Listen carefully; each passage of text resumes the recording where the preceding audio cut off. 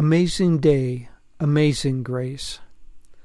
I experienced an amazing day when I was young, and it still echoes through the corridors of my memory. I was around 6 years old, living in a small town in northern Iowa.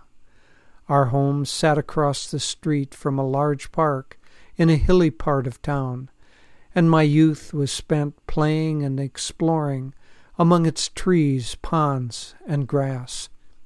Those images, imprinted on my young mind, still form the magic cloth of the tapestry in some of my dreams. A fairy-like day dawned in the depths of winter. The ground was covered with snow, which was not unusual, since snow normally arrived in the late fall.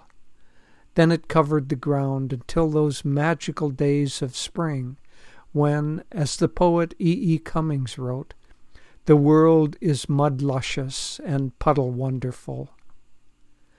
This day was different. Something strange and unusual had happened during the night, perhaps a warming spell followed by a deep freeze. The result was magical for a budding young adventurer like me. There was a thin crust of frozen ice covering the whole snowy landscape.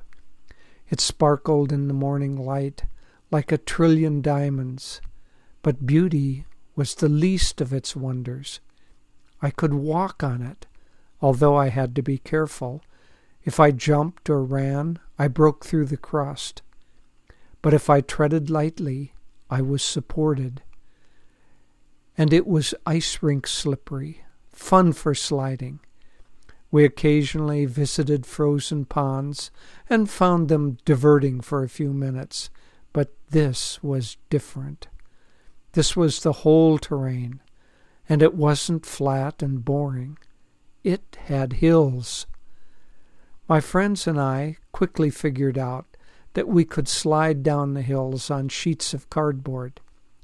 These were not sissified slopes suitable for sleds and toddlers. There were trees to be avoided, or not. We spent a whole morning sliding down, slogging back up, and launching ourselves into the danger once again. Finally, with my body bruised and my wonder sated, I headed home for a hot lunch, bubbling over with tales of my adventure. I think this incident has lingered in my mind because there were so many lessons in it. First, it took several positive traits to take advantage of this opportunity: enthusiasm, courage, determination, a spirit of adventurousness. But another spiritual message comes to mind. Our whole world is covered by a thin crust of grace, beautiful and delicate. If we are too heavy with worry, doubt, and cynicism, the fragile grace can't support us. If we trod through life with anger, negativity, or indifference, we break through the delicate covering and lose all sense of the world's beauty and wonder. But if we glide lightly over whatever befalls us, we can experience life's wonder and joy. Far too often, as we grow up, we grow grim. We learn to fear and reject the slippery slopes of life, which God gives us for our, quote, education and entertainment.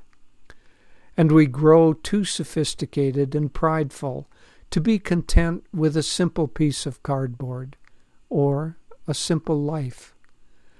When Swami Kriyananda was a new disciple, Paramahansa Yogananda told him that he was too serious. Quote, "You need to be more childlike," he said, and quoted the saying of Jesus, "Suffer little children to come unto me, and forbid them not, for of such is the kingdom of God." Let's recall those magical days of childhood that linger still in our memories. Better yet, let's become childlike once again and play on God's hills and valleys. In childlike joy, Nayaswami Jyotish.